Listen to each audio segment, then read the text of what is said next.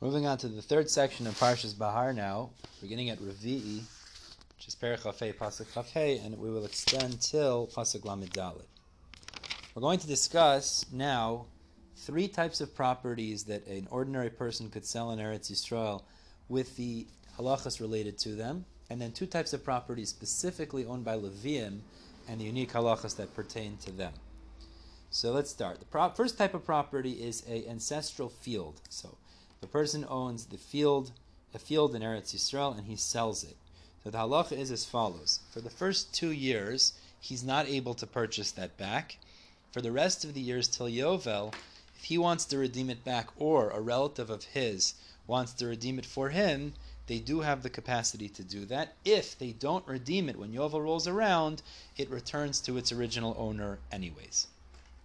The second type of property discussed here is if somebody sells his house that's in a walled city, which means it was walled during the conquest of Eretz Yisrael, the days of Yoshua ben Nun. Now here the halachas are almost the opposite. Halacha is that here he has 1 year to redeem back that property. If he doesn't redeem back that property within that 1 year, he can no longer redeem back that house in a walled city.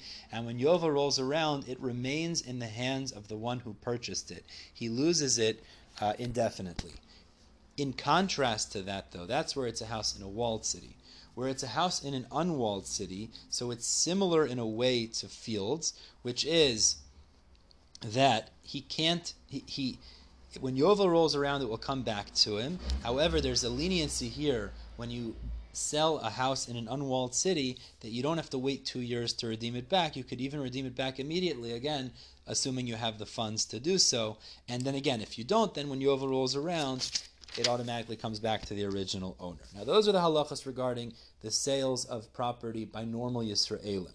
However, there are halachas that make a unique scenario for Levi'im. Levi'im, as Rashi explains, they didn't really own much property, so their property receives some strong leniencies. And the leniencies goes on both sides. If they sell a house or a field for that matter, any of these things, they have the ability to redeem it back immediately. They don't have to wait a certain amount of time to redeem it back. Also, if they don't redeem it before Yovel, automatically at Yovel it comes back as well. So basically, they have leniency on both ends in terms of redemption as well as in terms of return at Yovel. The final point that the pasuk says regarding the property of Levi'im is if they sanctify. Rashi learns that the last point over here is referring to if they sanctify property, their property migrash, which is the surrounding 2,000 amos outside of the Levite cities. So the halacha is going to be that unlike Yisraelim who sanctify their property and don't redeem it back, where it will go to be property of the Kohanim at Yovel, or as Rashi explains, if it's sold by the Gizbar, they sanctified it and it was sold by the representative of Hektish, it would end up going to the Kohanim when Yovel rolls around. Regarding the cities of Levi'im, these properties of Levi'im, the open fields, those would go back to the Levi at Yovel, even if it was sanctified and sold by the Gizbar, the representative of Hektish.